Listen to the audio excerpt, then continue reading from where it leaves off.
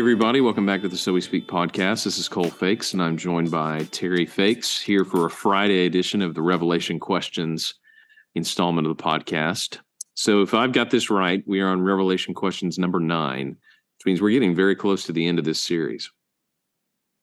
We are. In fact, we're going to slow down a little bit, though. We do have a few weeks left, but in this lesson, we did chapters 17 through 18, which I think are really important. But then in our next lesson, we will do chapter 19 and finish the tribulation with Armageddon. And then I think we'll probably spend a couple of lessons on chapter 20, because as you know, you have the millennium, you have the great white throne judgment, and then, of course, chapters 21 and 22, a new heaven and a new earth. So really exciting things coming ahead. Now, give us a quick recap of the highlights of this week's lesson. Yes, it's important to think where we are. So we have had, of course, 7 seals opened, and we've had 7 trumpets blown. And in our last lesson, we had 6 of the 7 bowls of wrath or bowls of judgment poured out on the earth, God judging the earth. And after the 6th one, in chapter 16, and before the Battle of Armageddon in chapter 19, there's a little interlude in chapters 17 and 18. And it's sort of like you change topics for just a minute, or you pause.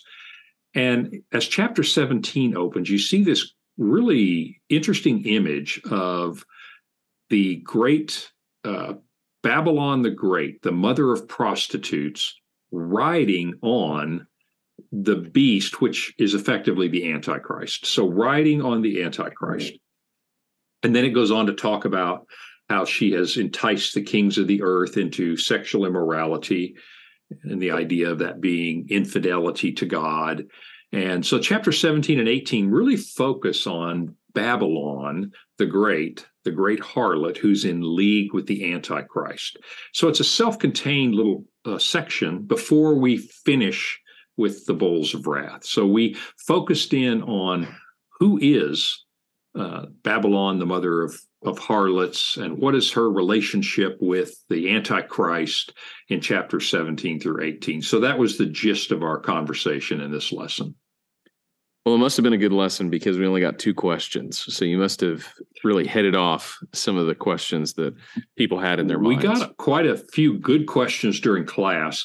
These 2, I think we saved because they may require a little more context to build up. You know, they're a little farther ranging. They're good questions, but they go a little bit deeper and have maybe a little bit harder answers to them. So yes, we only have 2, but they're 2 pretty good questions. Well, the first one is about the tribulation generally, but certainly this latest part where the tribulation gets really intense. This person asks, if in desperation during the tribulation we have to feed our families and we succumb and get the mark of the beast, will we lose our salvation? This is it's a great question in the sense that as we've seen the various trials during the tribulation, as God is judging the world, and the Antichrist is persecuting Christians economically and physically, and Christians are suffering in a different way, but they're suffering a great deal. There is that temptation to say, does God expect us to stay faithful, or do we need to do whatever it takes to get the necessities of life? And I guess my thought here is I appreciate this question, and I appreciate the sincerity behind this question. I will say the scripture is pretty clear on this, however, and I want to paint a little context before I give you my short answer, and that is Christians in this book are suffering and being killed. Christians in the first 2 centuries after Christ were suffering and being killed by the tens of thousands.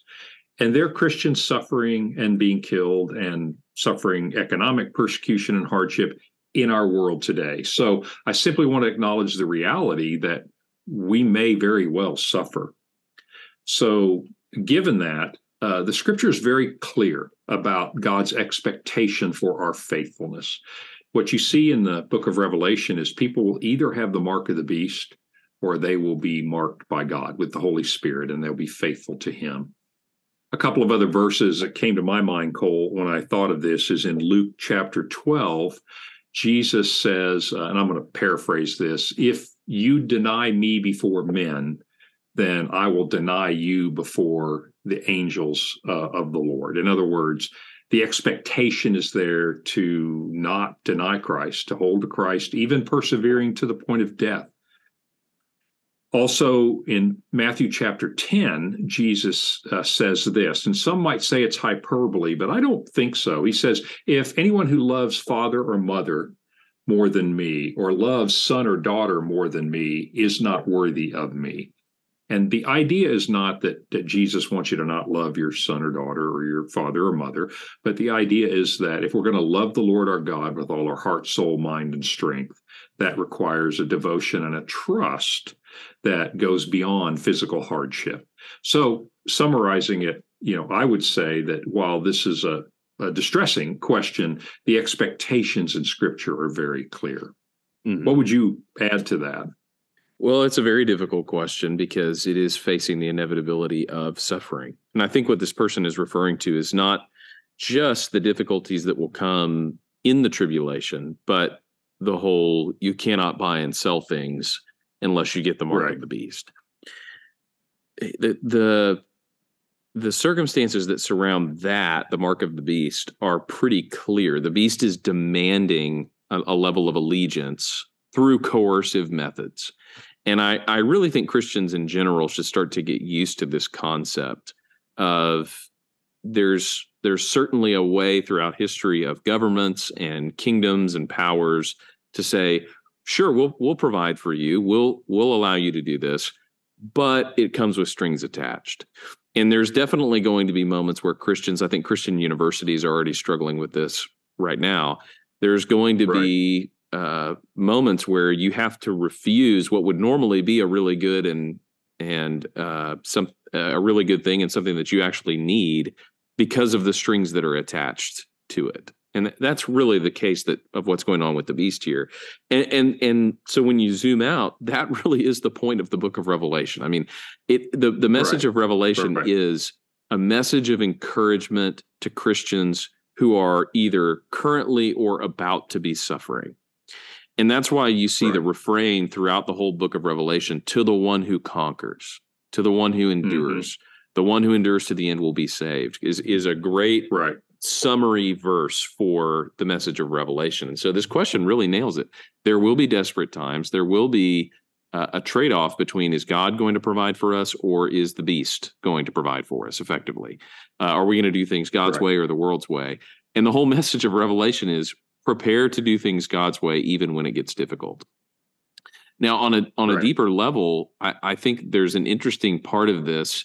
If you look historically in the church, there have been many times when there's extreme pressure on Christians to renounce their faith under threat of death, usually.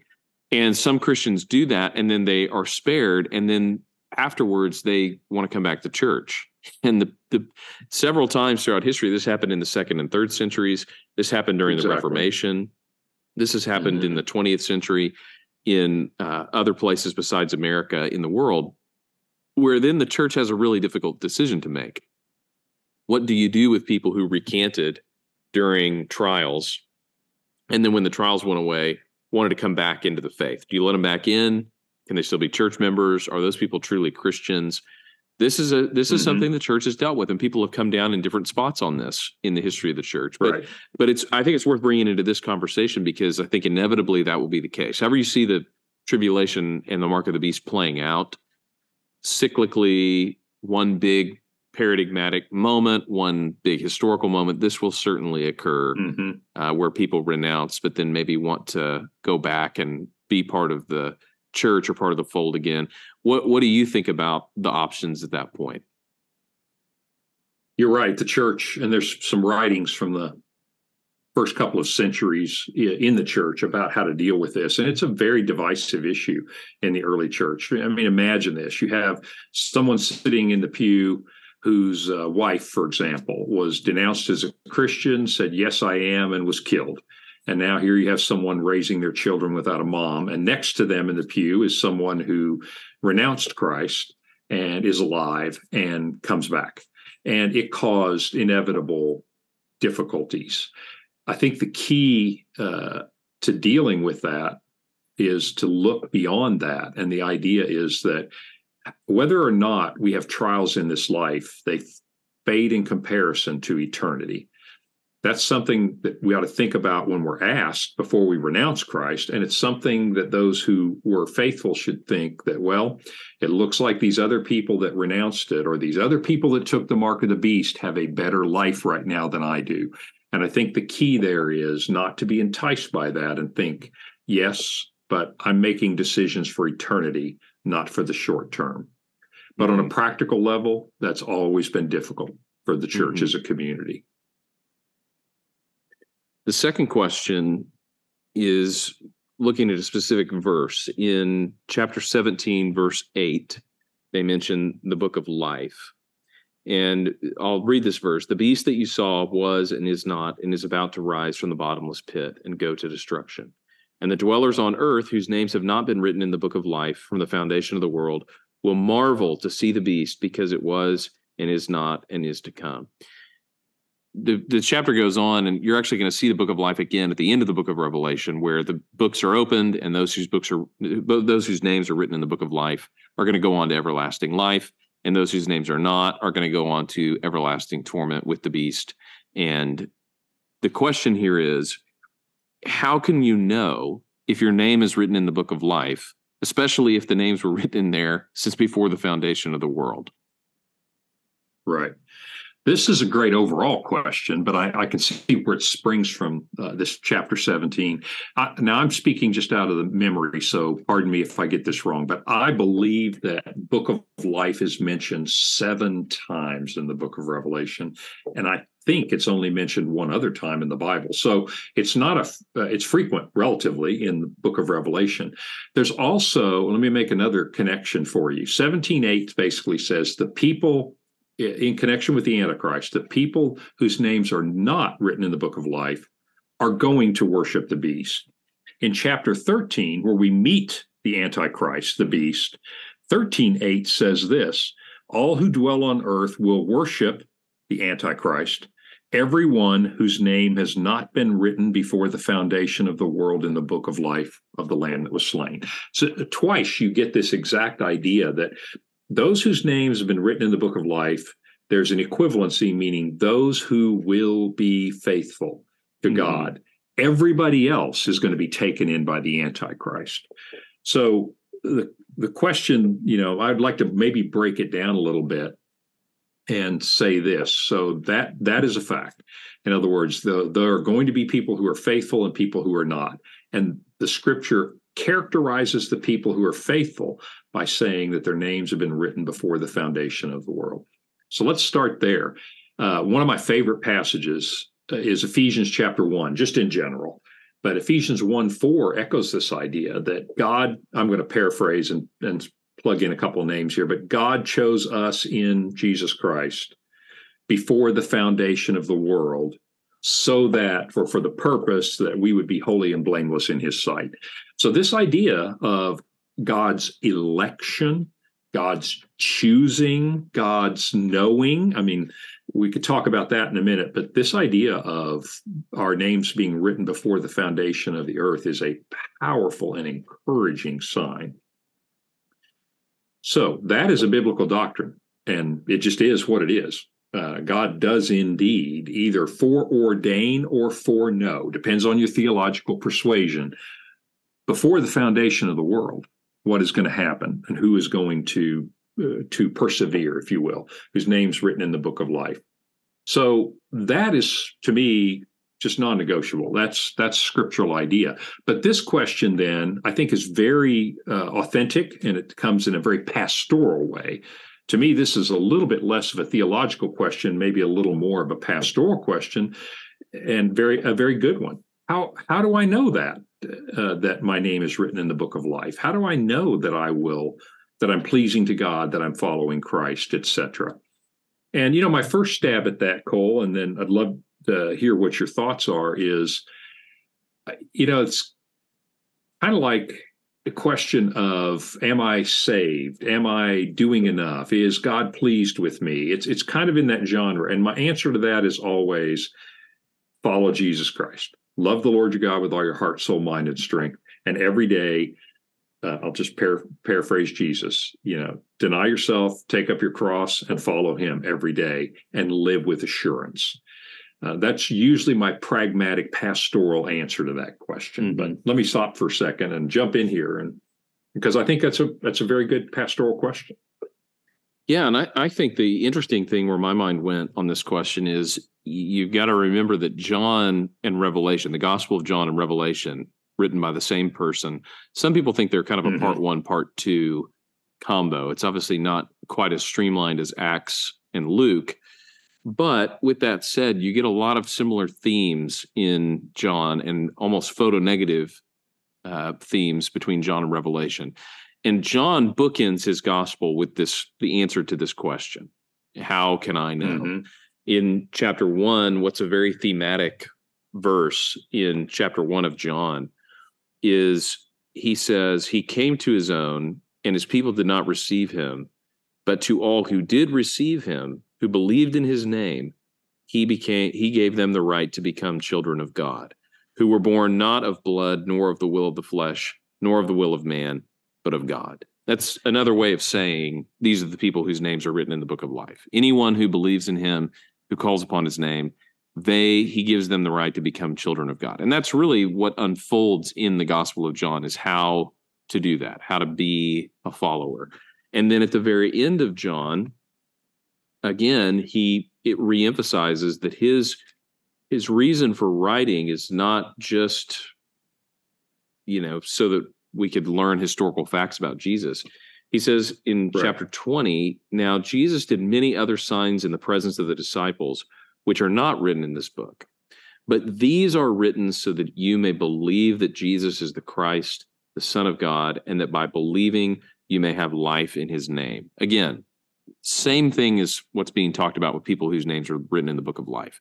These things have been written, reading these accounts, doing what the people who encounter Jesus in the Gospels do, putting their trust in him, repenting, turning from their sin. And these are written so that you could do the same thing, so that you actually could know that Jesus is the Christ and find life in his name. That's John's purpose in writing both of these books, is that you would be in the book of life. Agreed. One other way I like to look at hard questions like this is, I always say it this way, is I like to walk around the question and look at it from different angles. And one of the things that jumped out to me here is to actually flip this question around. Instead of saying, how can I know that my name is in the book of life? Let's flip it around and let's look at a character in Revelation whose name is not in the book of life. Several times in this, you will see that the Antichrist is destined for destruction. He's doomed to destruction. In fact, in this lesson in 17 and 18, there's just a casual aside that he's destined for destruction. So here's an interesting question, Cole, and I'm going to tell you how my mind works through this.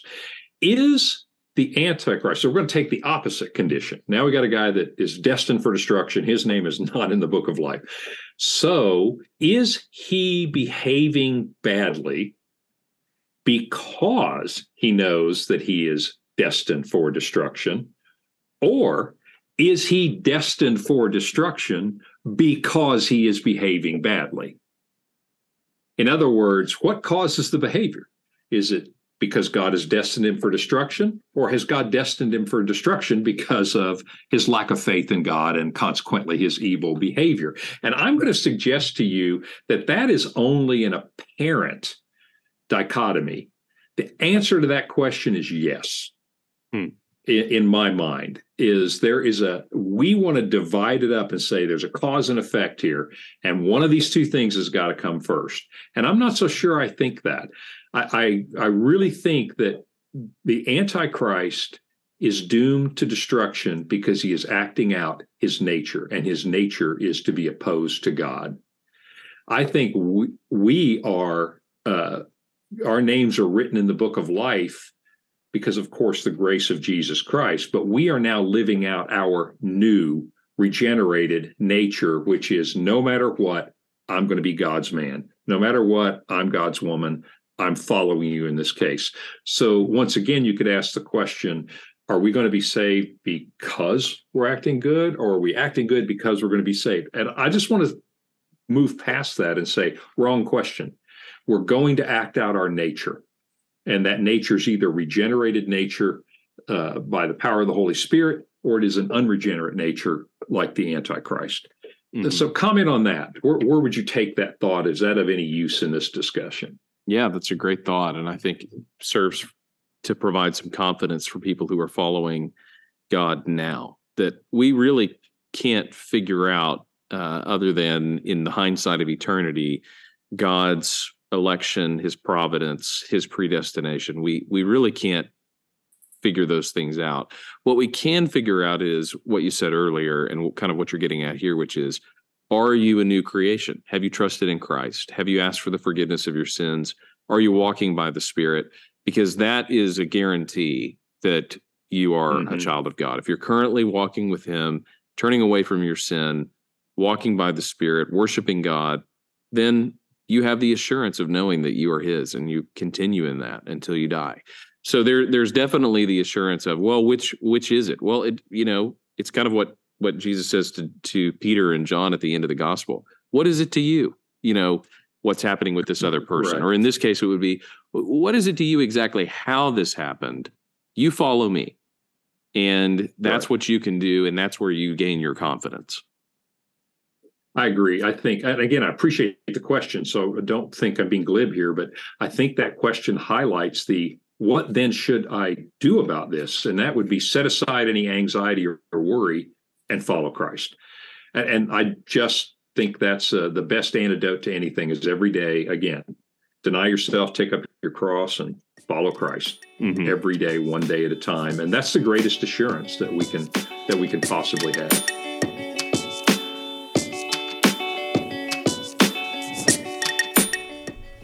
Thanks for listening to the So We Speak podcast. If you like what you hear, go ahead and leave a comment, leave a review, email us, tell us what you like about it, tell us what you'd improve about it. Thanks to all you guys who are listening, and we'll see you next week on the So We Speak podcast.